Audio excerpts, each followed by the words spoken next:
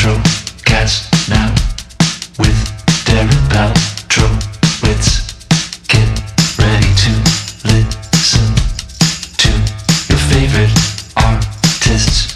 The Paltrocast is starting real soon.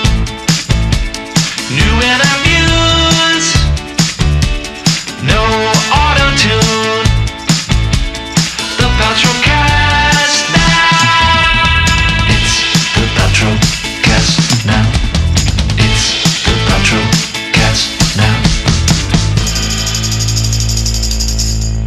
Paltrocast. Thanks to Steve Schiltz for that great theme song, and thanks to you for checking out the latest edition of the Paltrocast with Darren Paltrowitz. On this edition, we have interviews with 3 different people who are inspirational, doing great things, and are pretty interesting overall.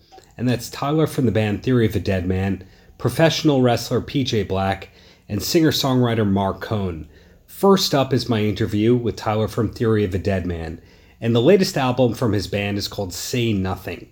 Kind of a misleading album title because these are meaningful songs that are really about everything, not just nothing.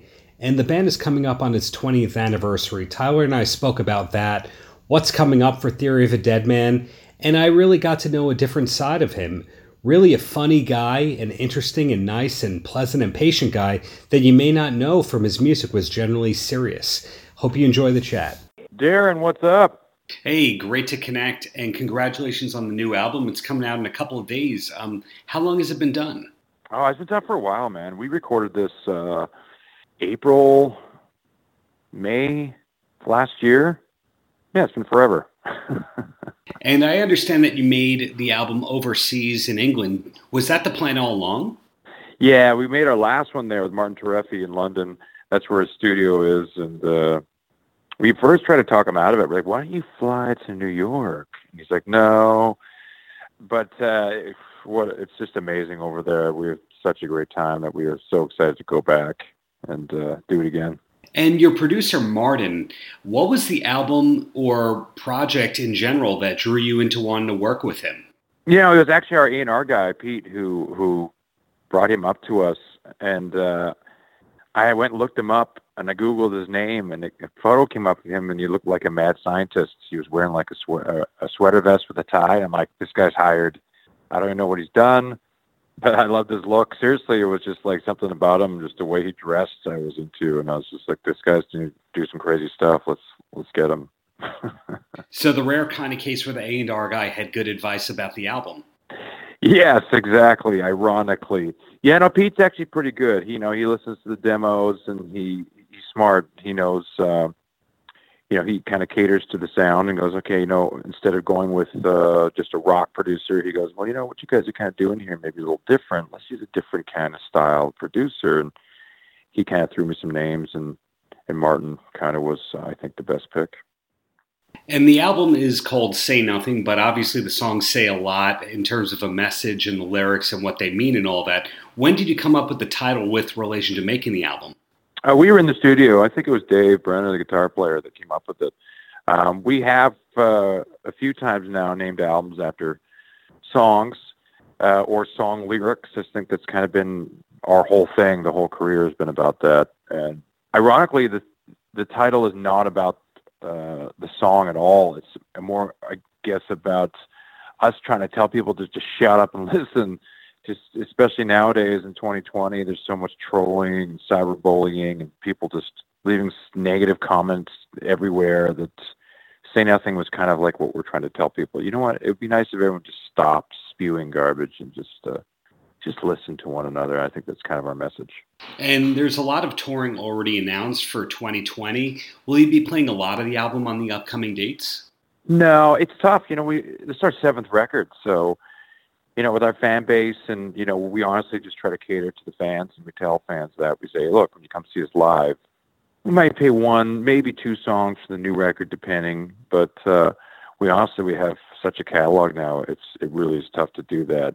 And to be honest, I don't think the fans want to hear that. I think if I was a fan of a band, went saw them play, and they played like 6 songs for the new album, I'd be like, boo! I'd be like, play the classics. So that's what we do, you know. And you bring up an interesting point about having that big catalog.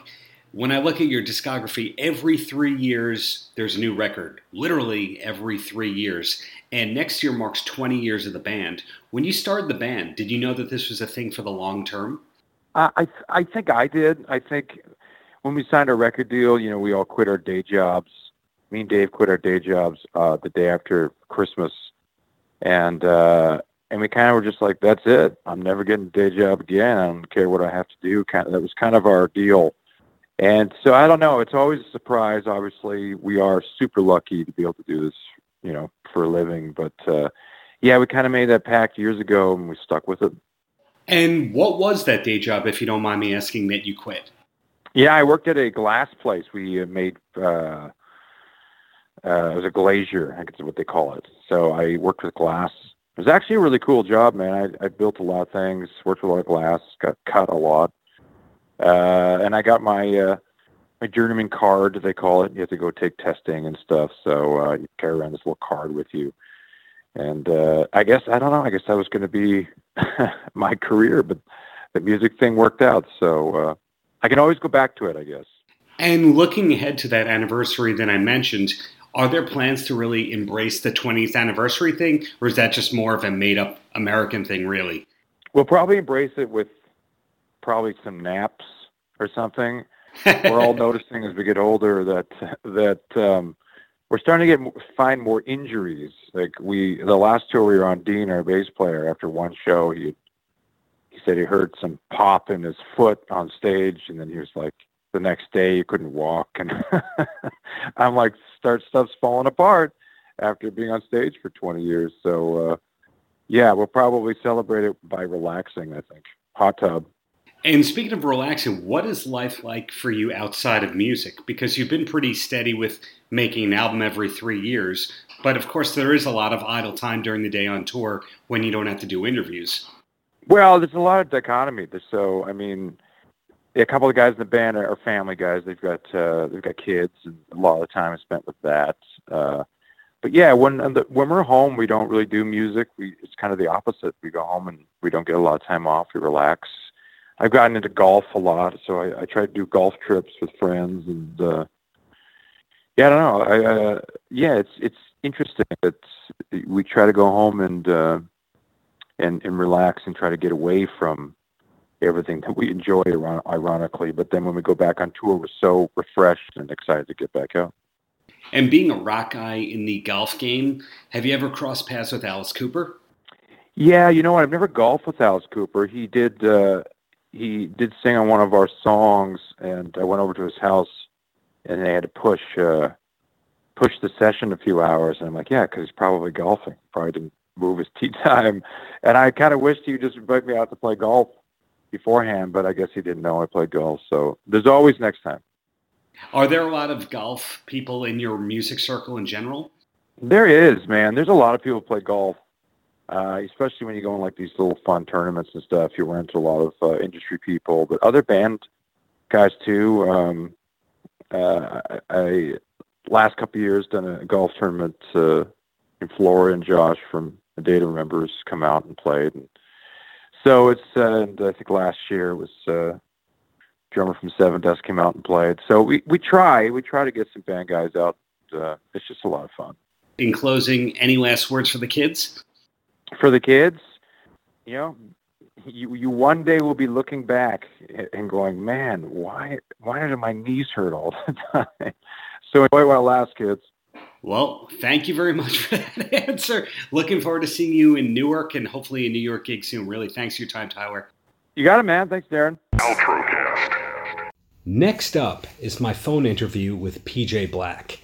People who watch professional wrestling probably recognize PJ from his time in WWE's Justin Gabriel, but he also did time in other major companies over the last 2 decades. PJ recently signed a multi-year deal with Ring of Honor, which is an independent wrestling company that not everybody listening to this podcast is familiar with. But those who are big wrestling fans will know that it's been responsible for some of the WWE's biggest stars over the past few decades. Daniel Bryan, Seth Rollins, Cesaro, etc. They all got their start working with Ring of Honor. And it's very interesting that PJ Black could work at the highest of high levels with the WWE and decline an offer to go back there to choose to work with Ring of Honor. We explored a bit of that in our interview. We also talked about his life outside of wrestling, which also is pretty darn interesting. Hope you enjoy the chat with PJ. Hey, PJ, it's Darren for your interview. Still a good time? Yes, sir. How are you doing? I'm doing great. How's it going for you today? Oh, very well. Thank you. Well, I had a massage, so I'm feeling very relaxed. That's great to hear. But one of the reasons I wanted to speak with you is you just signed a new multi-year agreement with Ring of Honor. What is it that keeps you there at ROH? Oh, there's quite a few things, I think for the first time in my life, I actually made a pros and cons list because I had a couple of other offers on the table. And where I am right now in my life, certain things matter. And there's so many other wrestling companies out there. So, there's some good money to be made everywhere. But, you got to decide where you want to be, where you think you can have the biggest impact. And, for me, it was creative freedom. And I looked at the Ring of Honor roster and I looked at the talent that they re-signed, and I was like, wow, I can have amazing matches with every single one of these guys. And I really believe in the product, and I think that this is going to be a big year for Ring of Honor's growth. Who is some of the talent that you really feel strongly about that you like to work with in the future in Ring of Honor? All the young kids, like Flip Gordon is amazing, Bandito is amazing, Dragon Lee. I think those three guys are the future of professional wrestling, and the fact that Ring of Honor signed all three of them to big contracts, it's amazing, It just shows that there's some high hopes for Ring of Honor this year. And you've basically worked with every big wrestling company around the world over the last 2 decades. And it's amazing to me that you've been wrestling more of your life than not. Was there ever a plan B as to what you'd be doing with your life if you weren't a wrestler? I actually got a master's degree in sports nutrition, sports science too. That's my passion. My passion is actually nutrition. I was actually a while ago gonna when I was injured 2 years ago, I got injured in a base jumping accident, and I wasn't sure if I was ever going to wrestle again. So I was actually looking into doing my PhD because it would be super cool if people legit call me doctor. But that is a backup plan. But I always tell kids to always have a backup plan. And my mom made me go to college to get my degree in case something happened. But in the same breath, when you have a backup plan, you don't put all your energy into something. This is not to say like you cannot get injured or something like that, or some other unforeseen circumstances, but you know what I mean. It's always good to have a backup plan, and that was mine. Have you opened up a practice, or is that something that you're in the process of doing? No, I don't have a practice or anything, but I've been helping people with nutrition advice for a long time. I was a personal trainer for 5 years too before I got signed with WWE. So, and my training methods are very unorthodox and very different to most people. So people like variety, and people like the way that I do things. Some people don't like the way that I do things, but everyone gets results. If I was never be able to wrestle ever again, I'd probably become like a team doctor for one of the big wrestling companies. That'll be so I can still be involved in wrestling, because I do love this stuff. Was DDP yoga ever something that was on your radar in terms of getting back into shape? I did it for a little while. I've been doing yoga for years, so DDP yoga is just his take on yoga. I do a bunch of different variations of yoga and Pilates and stuff like that. So I've been doing all that stuff for years. Well, back to you in your wrestling career. It's also pretty amazing that you were able to wrestle against Bret Hart in Madison Square Garden. Is that one of your proudest accomplishments in terms of your career? Of course. I grew up watching Bret Hart, and I love Bret Hart. From the first moment I saw him, I told my dad, I was like, man, this guy's going to be world champion one day. And he was, and at that time, in that era, guys his size weren't really main event status, but he changed the game in a lot of ways, and people don't realize that. And so, yeah, just to be able to be in the ring with him is super cool, and just to be able to share some stories with him is unreal. For me, that was kind of marking out in a way. Well, looking back at everything, though, the Nexus was literally a decade ago. And for a lot of people, that'd be the peak of their wrestling career, yet you've done so much in the last decade. Is there overall an accomplishment that you're most proud of within your in-ring career?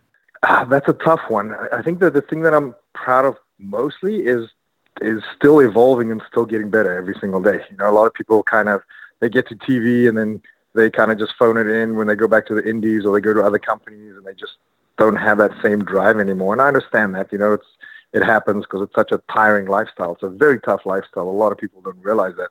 But the fact that I've come this far, and like I'll be 40 next year, and I'm in the best shape of my life, I feel like that's probably my biggest accomplishment, and still growing and still evolving as a performer, as a wrestler, as an athlete, in and out of the ring, actually. And you mentioned before, sports medicine is your passion and something you'll be doing for the long term. But in general, what is life like for you outside of wrestling? It depends. Like lately, we're getting super busy right now. Ring of Honor has quite a few things booked, and I'm exclusive to Ring of Honor in the United States, but I have a lot of international bookings. I have a show coming up in South Africa in my hometown, and in the same month, I'm going to Qatar, Dubai, and we're running a show in Barbados as well. So apart from Ring of Honor and all the international stuff, when I'm home, I really just like to relax and kind of like work on my body. Like I take really good care of myself. So like I just got back from an hour massage where they put me on a bed of quartz crystal with some light therapy, and I do cryotherapy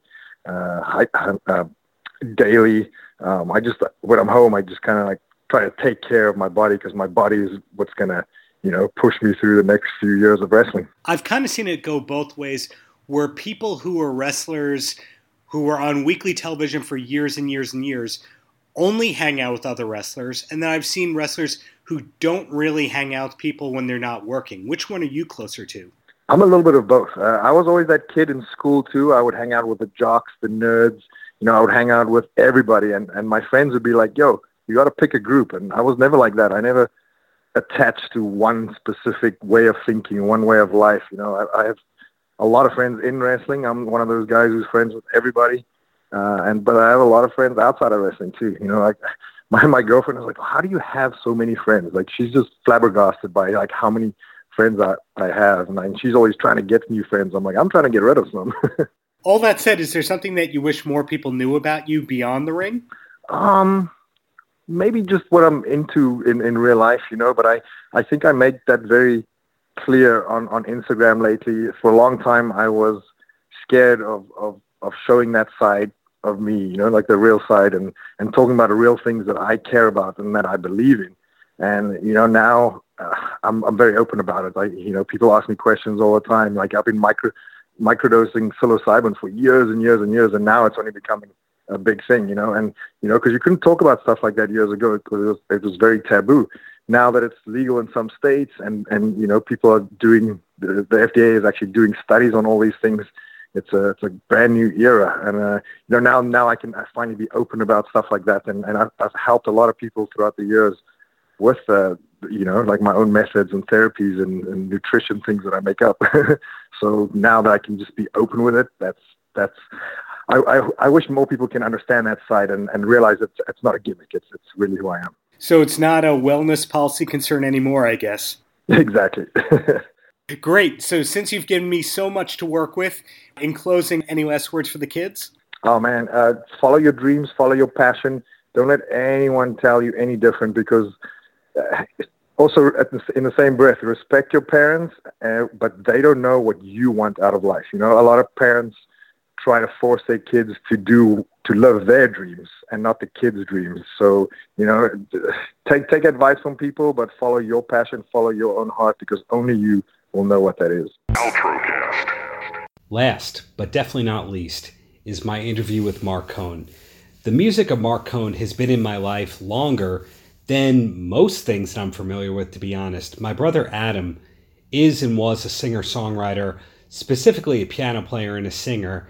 And growing up, he always played and listened to Walk Into Memphis and True Companion and other great songs by Marc. And fast forward a couple of decades here, Marc Cohn is still at it strong. Now, we had the pleasure of talking, or at least I had the pleasure of speaking with him a couple of months before his gig at City Winery in New York City. He has an annual gig there on Valentine's Day, but we focused on so much more, like his latest album, which he recorded with members of Blind Boys of Alabama, what's coming up for him, his creative process, and so forth. Great guy, great musician, and I think you're going to like this one. I'm here to help promote the upcoming City Winery show you have in New York. Are you doing that one solo or with a full band? That's with a full band. full band and a great opening act and maybe even a special guest. We'll see. Cool. And will you be playing a lot from Work to Do? Because I know that's your latest album. Playing at least one song from Work to Do. I mean, this show isn't with the Blind Boys, so it's hard sometimes to do the songs that I wrote with them in mind, but not have them there. So we can do the title track and certainly others that we did together of my older songs, but the three newer songs are kind of hard to do without the Blind Boys. But we usually do the title track, no matter what. Does Work to Do still feel like a new album? How long did you spend making it? Well, we didn't spend very much time. It's only 3 new studio tracks and then 6 tracks that were just taken directly from a live performance we did for PBS a couple of years ago. So it started out as an EP. It was my intention to try to write a couple songs for them that we could collaborate on as singers. And once we heard the PBS show, we thought, well, maybe this could be a full-length album and make it sort of a hybrid, part recorded, part studio, and part live. And overall, it just took a couple of weeks to put that together. And if I've done my research correctly, your album before that was a rarities compilation. Do you have a lot of songs in general just sitting around, a lot of old recordings? I don't. In fact, I was even surprised to find those. The truth is, I write so much less than I used to when I was younger. Back then, I had 15, 20, 25 songs sitting around. But now it's not the case. I have fragments of songs, but not fully completed work. Did all that ever lead you down the path of wanting to write for other artists? I know that you have done that, but some artists take that more seriously than others. I would say I take it less seriously than some and more seriously than others.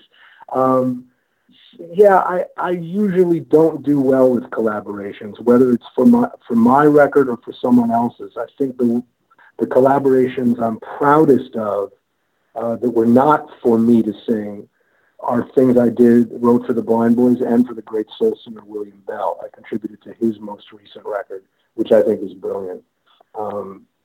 So I don't go looking for that, but if it happens, often I find an assignment an interesting way to get me back into writing. So somebody who's been following you a long time knows that the first album was the Grammy winner and the platinum seller and all that kind of stuff. And of course, there's all that pressure to have hit after hit. But at this point in your career, I'm sure you can sustain yourself off of performing live and just doing a new album every couple of years.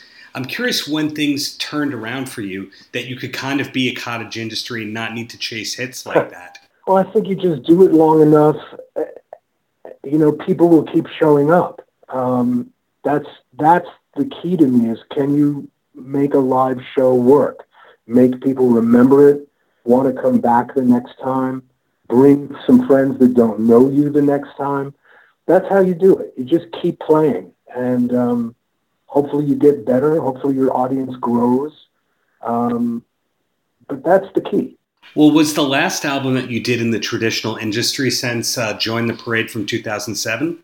That's the last full album of original material, yeah. And in general, was that the last time that you felt kind of pressured to follow the typical thing of album tour, album tour, that kind of cycle? No, man. I've really, except for my first couple of records, I haven't really followed that rule at all. In fact, I've spent more years in my career off the road and not making music at all than I have making it.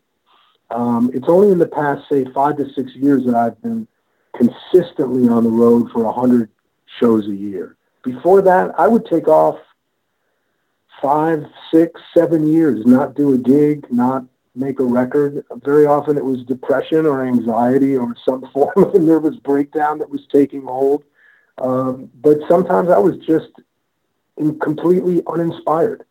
So I've never felt like I could or should follow that cycle. It just wasn't possible in my case. So looking ahead at the rest of 2020, is it another 100 gig year for you? Probably, yeah. I think we've already got about 50 booked. So, and that's just through May.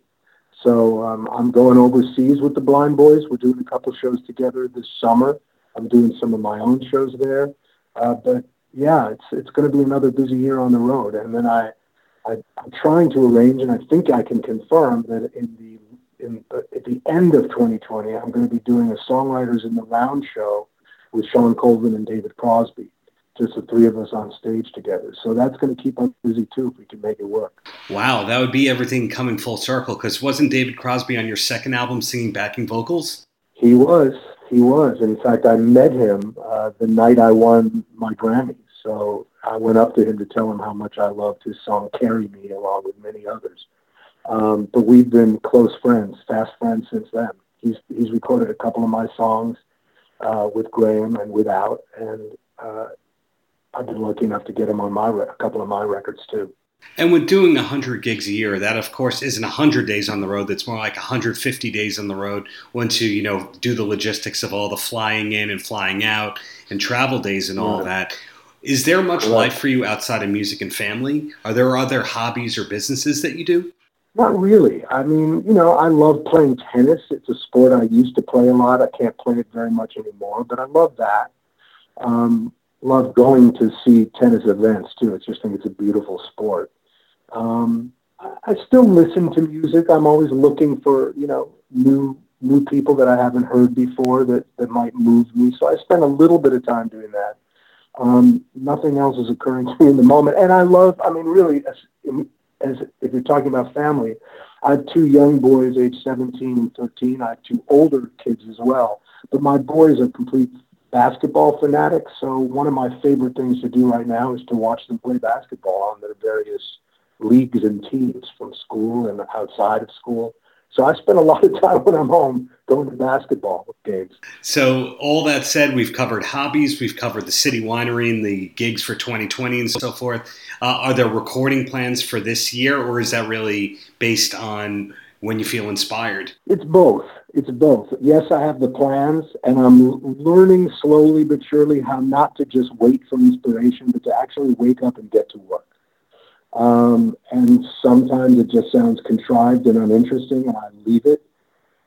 Sometimes I push through and keep working on something that sounds like it sucks. But that's part of the key, right? Just keep writing, and hopefully something good will happen. I have a few songs that I like very much, and if that becomes a full-length record, I would be a very happy man. And two last questions, and then you're a free man. And the first one is, you mentioned before that you're consistently looking for new artists. Are there any recent or new artists that really have taken you? They're not new in particular, because a lot of these people have put out 9, 10, 11 records, and I just haven't been aware of them. But in comparison with a lot of the stuff I've listened to from the 60s and 70s all my life, they're new. So I love the Wood Brothers. I don't know if you know them, but I'm a big fan of their records. And there's a singer-songwriter who's got at least 6 or 7 records. He's from Ireland, and his name is Foy Vance. You know that name? I know the Wood Brothers, but I don't know the second one you said, so I'm going to have to do some homework there. Yeah, man. I can't remember the name of the record of his I love, but it has a song on it called She Burns. And his name is Foy, F-O-Y, Vance, V-A-N-C-E. I think he's terrific. So those are 2. Homework to do, as I said. So in closing, Mark, any last words for the kids? No last words for the kids. Last words scare me. Paltrocast. Thanks for listening to the Paltrocast with Darren Paltrowitz, as produced by puregrainaudio.com. Theme song by Steve Schiltz. Audio mixed by Mark Pirro. Until next time, have a great Shabbos.